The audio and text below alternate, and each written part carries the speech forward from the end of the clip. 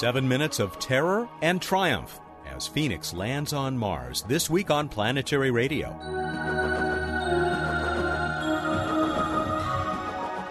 Hi everyone, welcome to a special edition of Public Radio's travel show that takes you to the final frontier, and now to the Arctic Circle of Mars.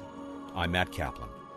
Let's get right to it. Here, exactly as it happened on the evening of Sunday, May 25th, are the last few minutes of the Phoenix lander's perilous descent to the surface of the red planet.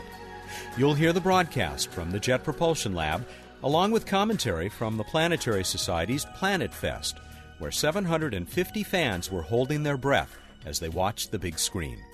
We pick up the action as Phoenix dangles from its parachute, still more than a mile up in the Martian sky. By the way, if this doesn't get to you, you're listening to the wrong radio show. Should be any minute. Well, it stays on the parachute for quite some time. It's several minutes on that parachute, so At this point in time, Phoenix would have normally reached altitude convergence. We're standing by for confirmation via telemetry.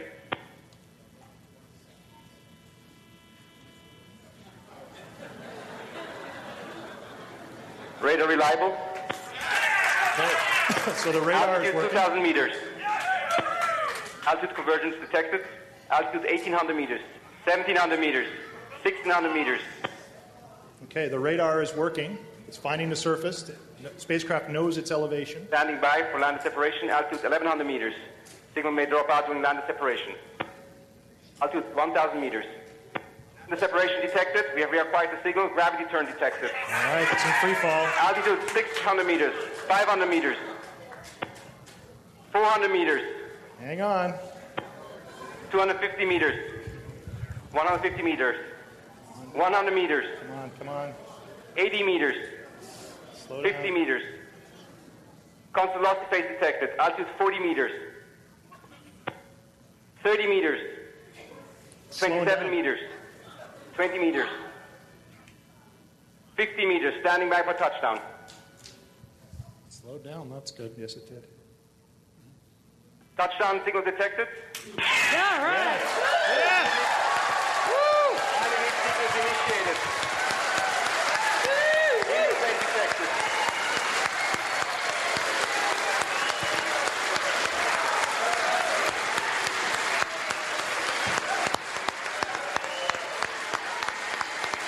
Standing by for normal termination of EDR comm.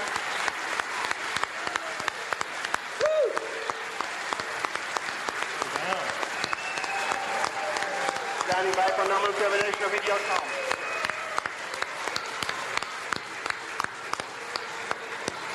Excellent. Outstanding. Congratulations, it's a lander. Everybody breathe. Peter Smith has been waiting for this for forever. 15 years. 15 years.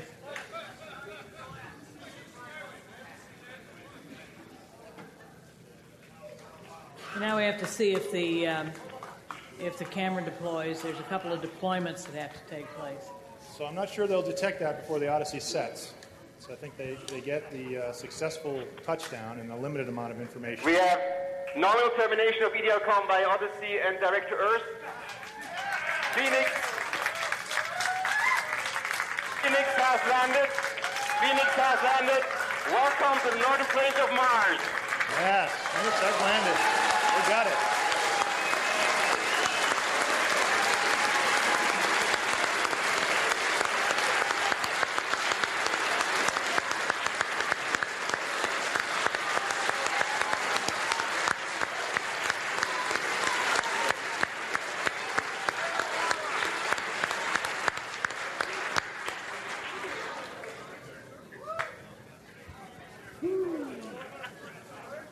The flawless arrival of the Phoenix lander at Mars, recorded just hours ago as we prepare this week's show.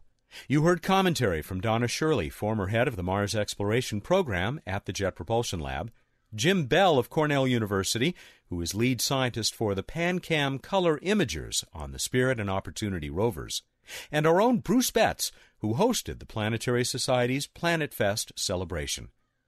We will also devote next week's program to Phoenix, and that's when we'll have had time to sift through the hours of great audio collected just prior to and immediately after the landing. By then, we should also be able to report on the exciting science that Phoenix will have begun returning to Earth. In the meantime, stay with us for my pre-landing conversation with Phoenix Principal Investigator Peter Smith, the man who waited 15 years for this incredible accomplishment. Later, we'll hear what Peter had to say just after the landing when he placed a call to PlanetFest.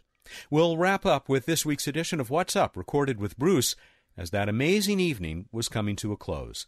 Emily Lakdawalla and Bill Nye will return next week. Just one quick news item to mention. NASA has given the go for launch to Space Shuttle Discovery. The 6-person crew hopes to lift off for the International Space Station on Saturday, May 31st.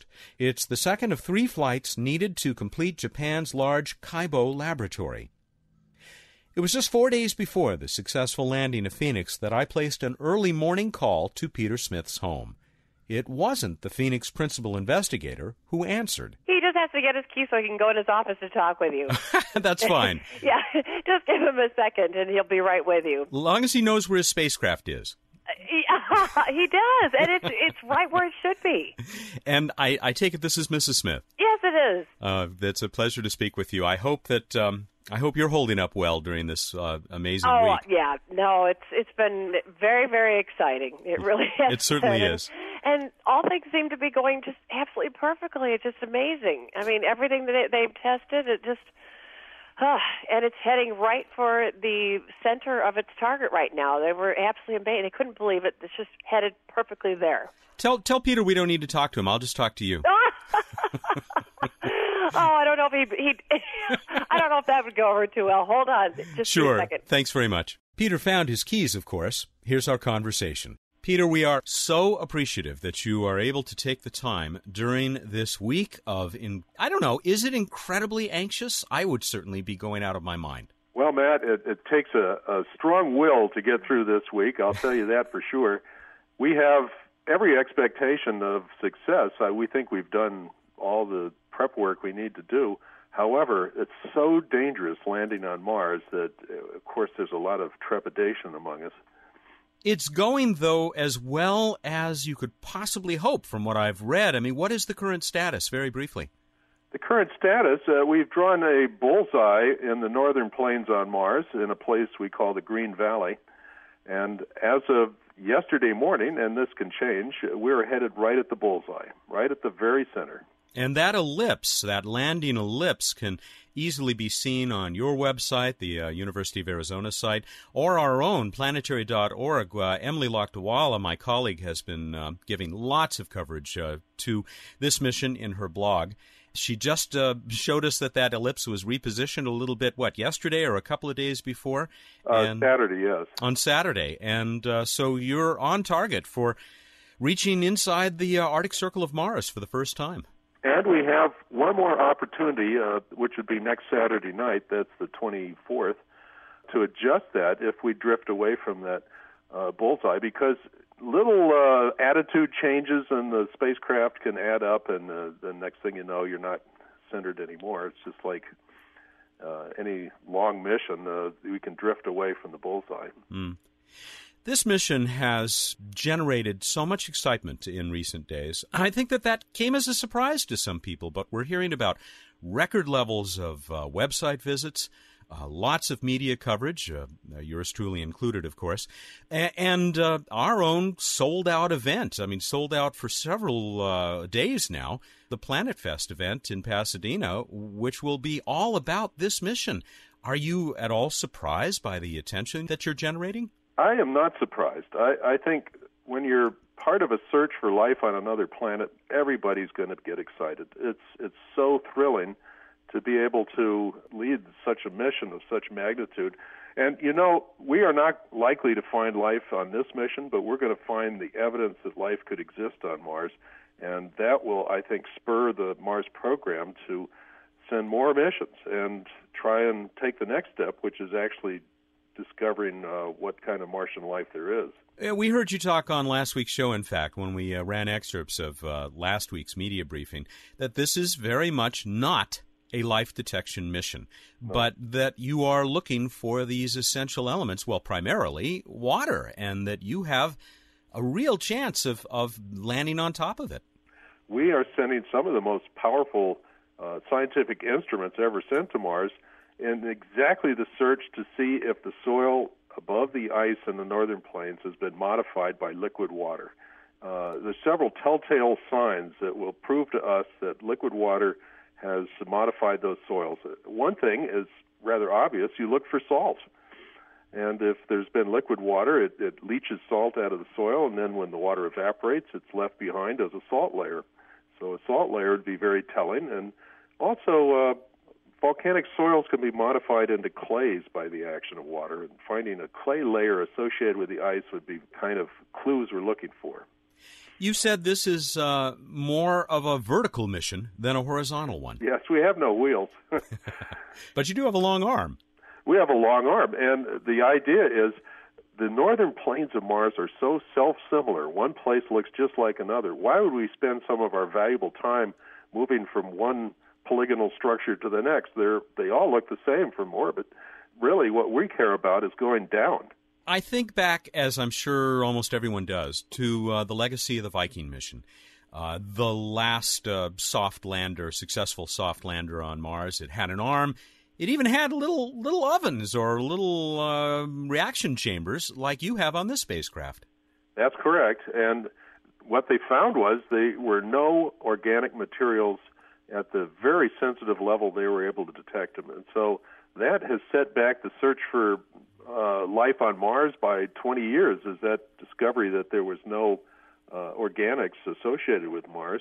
However, maybe Viking landed in the wrong place. Maybe the organics are preserved in the ice layers in the Arctic region. We've certainly learned that this is a very big and a very diverse planet. Oh, yes. It's got the same land area as the solid land area on Earth, so it's huge. I mean, it takes a long time to explore such a large place. And for the Phoenix mission, we are just taking one sample out of a terrain that's possibly 25% of the Martian surface. So if we see something exciting just with a random scoop full of soil and ice, then that says a lot for life on Mars. So we're very thrilled to be able to start this exploration. We'll continue our conversation with Phoenix Principal Investigator Peter Smith in 1 minute. This is Planetary Radio. I'm Sally Ride. After becoming the first American woman in space, I dedicated myself to supporting space exploration and the education and inspiration of our youth. That's why I formed Sally Ride Science, and that's why I support the Planetary Society. The Society works with space agencies around the world and gets people directly involved with real space missions. It takes a lot to create exciting projects like the first solar sail, informative publications like an award-winning magazine, and many other outreach efforts like this radio show. Help make space exploration and inspiration happen. Here's how you can join us. You can learn more about the Planetary Society at our website, planetary.org/radio, or by calling 1-800-9-WORLDS. Planetary Radio listeners who aren't yet members can join and receive a Planetary Radio t-shirt. Members receive the internationally acclaimed Planetary Report magazine. That's planetary.org/radio. The Planetary Society, exploring new worlds. Welcome back to Planetary Radio. I'm Matt Kaplan with our special coverage of the Phoenix Mars Lander mission. My guest is Principal Investigator Peter Smith. In a few minutes, we'll hear Peter greeting the crowd at the Planet Fest celebration just after the May 25 touchdown. First, here's more of our pre-landing conversation a few days ago. Peter, I want to look back. I think that you and I first talked quite a few years ago now, when your mission, Phoenix, was just one of several interesting proposals to become a scout mission to the Red Planet. At that point, you and others had your fingers crossed. You still do years later, but really, this long and winding road started a long time before that for you. Yes, that's certainly true. The Phoenix mission is really returning back to operation. Some of the developments have been going on for as long as 15 years, and I've been involved in the camera portion of that for a long time.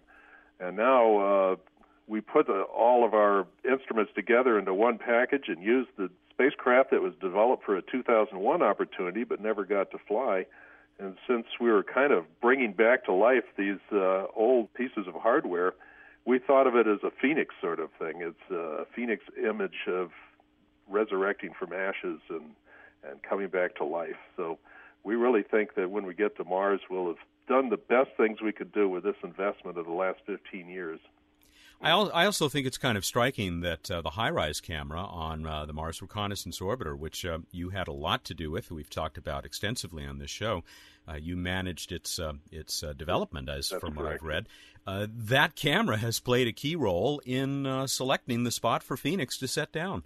Yes, the resolution of the HiRISE camera is about 30 centimeters per pixel. That allows us to see the rocks on the surface for the first time ever from space, and this has allowed us to really map our landing site, the bullseye that we were talking about, to determine what the rock abundances are. And we know that we are in a very safe place as far as rocks go, which is our biggest danger Mars presents to us as we land on the surface. I would never, of course, ask a principal investigator which instrument on his spacecraft is his favorite, but do talk a little bit about those. I mean, you're not just going to be digging up and analyzing soil. That's correct. The Phoenix mission is a little like a human on Mars. It doesn't look humanish, but it acts that way. It's a very curious set of instruments that have eyes and an arm that can reach out and touch and pick up samples. And the instruments on the deck, what we deliver these samples to, are somewhat akin to a nose and a tongue, if you like. And the nose part is really a set of ovens. So as we pick up samples, we can heat them and release the vapors out of them, just like the oven in your kitchen can release vapors as you cook food. But we cook it up to 1,800 degrees, so we're able to actually drive the vapors out of various minerals and tell what those minerals are. And then we also have another instrument where we simulate the time when ice has melted, and we add water to the soil, water we brought with us, and we stir it together, and we look at the salts that go into solution. So we have the equivalent of a nose and a tongue on the deck. And finally, the spacecraft is quite interested in the weather, and we can measure temperature and pressure and cloud heights and properties and all kinds of things associated with polar weather, which should be quite fascinating. It's certainly more exciting than the equatorial weather. Do you have a microscope as well? We also have a microscope, yes, that's right, and we'll look at the tiny little grains of sand. It has 6 times the resolving power of the 2 Mir rovers. Where will you be on Sunday? I'll be in the control room making sure that we land safely. And at JPL? At JPL. Then JPL's role in this, I guess, becomes a little bit less important and shifts to your hometown, to the University of Arizona and your lab. Well, the University of Arizona has a long history of scientific analysis of data from the various planets in our solar system. So I felt when I was writing the proposal that this is the right place to be doing the science. We have a tremendous resource at the university with lots of scientists of all disciplines who are readily available if we need them. And so we will be collecting our data from a facility that the university donated to our project. Hopefully we can last for 6 months, maybe 8 months before winter arrives in the northern plains. If the world is excited about this, I would say that your town and your campus are maybe an order of magnitude beyond that. I saw that even the marching band had a little tribute to Phoenix. Oh, did you see that? Yes, they dressed as aliens. All the, I think it was the tuba players had masks on, and the cymbals were lit up on fire, and it's the most gorgeous thing you ever saw. And they made a pattern of Mars, and a group of the marching band came in like a rocket and landed on Mars in the middle of the field at halftime. It was wonderful.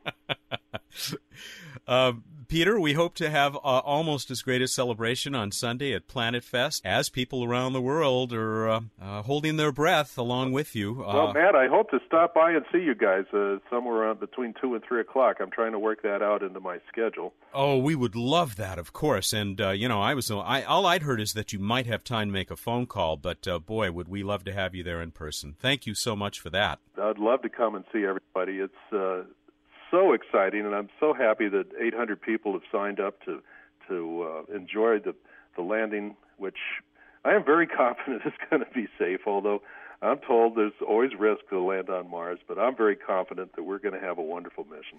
And can I put in my request to take an early photo of our little DVD that's gone along for the ride? Absolutely. Absolutely. We're very proud of that DVD and all the signatures of the Planetary Society members and other people who wanted to send their name or their children's name to Mars. We have a good list. Peter, we're out of time. We will all be watching and pulling for you and hoping for a very successful set-down within the Arctic Circle on Mars just a few days from now as we speak. Thank you, Matt. I'm excited. Peter Smith is the principal investigator for the Phoenix mission, now beginning operations above the Arctic Circle on Mars, where Peter is convinced we will soon find ice just beneath a surface that is broken into endless diamond-shaped polygons.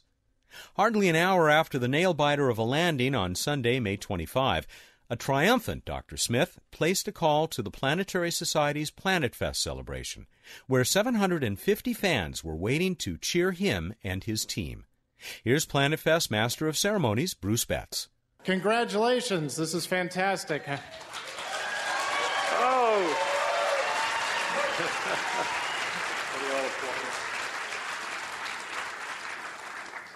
Thank you, Planet Fest.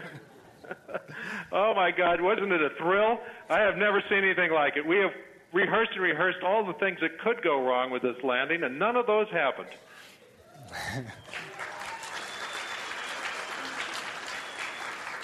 We even landed on the surface. We were flat to the surface within a quarter of a degree. You couldn't have gotten it closer to zero? There's no such thing as zero. No, that's wonderful, and you had 750 people cheering, crying, and happy and ecstatic down here watching you up there. Any other updates you've got for us? What's happening up there? You've been a busy man. Well, we're preparing for our first downlink now that we're a surface station, and I expect to be able to tell you that the solar arrays are deployed, and with a little luck, I will be able to show you some pictures of Mars, so just stand by. All right, we'll stand by. We'll keep monitoring things down here and checking out what's going on, and we appreciate very much you taking some of your precious time to check in with us. Hey, thank you so much for your support. You guys are all important to this mission. Thanks very much. Thank you, Bruce. I'll be talking to you later. Great. Feel free to check back if you have any more time. Okay. All right, bye-bye. Bye, everybody. Phoenix Principal Investigator Peter Smith talking with Bruce Betts and 750 joyous, very relieved fans at Sunday's Planet Fest celebration in Pasadena, California. And in just a moment, Bruce Betts will talk with us in this week's edition of What's Up?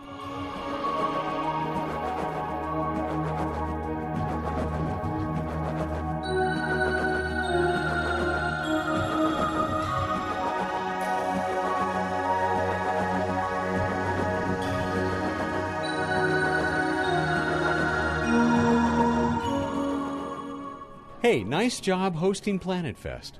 Hey, thank you. And nice job making all my audiovisual dreams come true. It was interesting. We had a lot of equipment back here, and it was an accomplishment, but nothing like the accomplishment we saw these guys putting that lander down in the Arctic Circle of Mars. That was spectacular, and what a wonderful event with 750 people cheering live when we got the touchdown, got the first images. It's exciting. Would it be anticlimactic now to ask you about the night sky? Well, probably, but on the other hand, Mars is in the night sky, so you can look up and squint and see if you can see Phoenix. It's up there in the west in the early evening, looking orangish reddish. It's off from Castor and Pollux and kind of moving over towards Leo and where Saturn is currently hanging out, still near Regulus and Leo, and Saturn looking kind of yellowish, and both of them looking like basically bright stars. Pre-dawn sky, actually any time after around midnight, you can check out the brightest star-like object in the sky is Jupiter, and it will be low in the east around midnight. It will be high overhead at dawn. What else you got for us? Well, I think we should move on to that part of the program where we got the crowd, the diehards, the ones who stayed through the very end and checked out the NASA press conference at the end. They helped us out, and let's listen to them say, ready? Random space fact. 1, 2, 3. Random space fact. That's such fun. I love it. Thank you to all those who attended and those who enthusiastic. I loved it. It was the first time I asked them, and just such enthusiasm. And they would still be here if we hadn't told them, hey, guys, the show's over. Hey, get out of here. Go home. We're turning off the screen. But for them and everyone, although all of them heard most of these, here are a few Phoenix random space facts. I think this first three-legged lander to land on Mars successfully. The place where they were going to land was nicknamed Green Valley, because in the color coding on the charts, green was a good, safe place to land, and so this whole area was called Green Valley. And sure enough, flat as a board, no big rocks, just the way the engineers and managers love to see it. And also we have, courtesy of Rob Manning tonight, the quirky random space fact. This is the first spacecraft to enter the Mars atmosphere with no attitude control. And then he went on for a while to explain exactly why this was apparently a good thing. In the end, they landed. So there you go, Phoenix Random Space Facts. Let's go on to our previous trivia contest. We asked you about the L-Cross spacecraft, which will launch later this year. And it is going to observe and then fly through a plume from an impact that's going to occur into the lunar surface. Make a big splat, throw material out, L-Cross flies through it, and then L-Cross 4 minutes later slams into the surface itself. But what is that thing it's going to watch slam into the surface? That was your trivia question. How'd people do? We got a lot of entries, and we got one from Chris Bono. Chris Bono, first-time winner.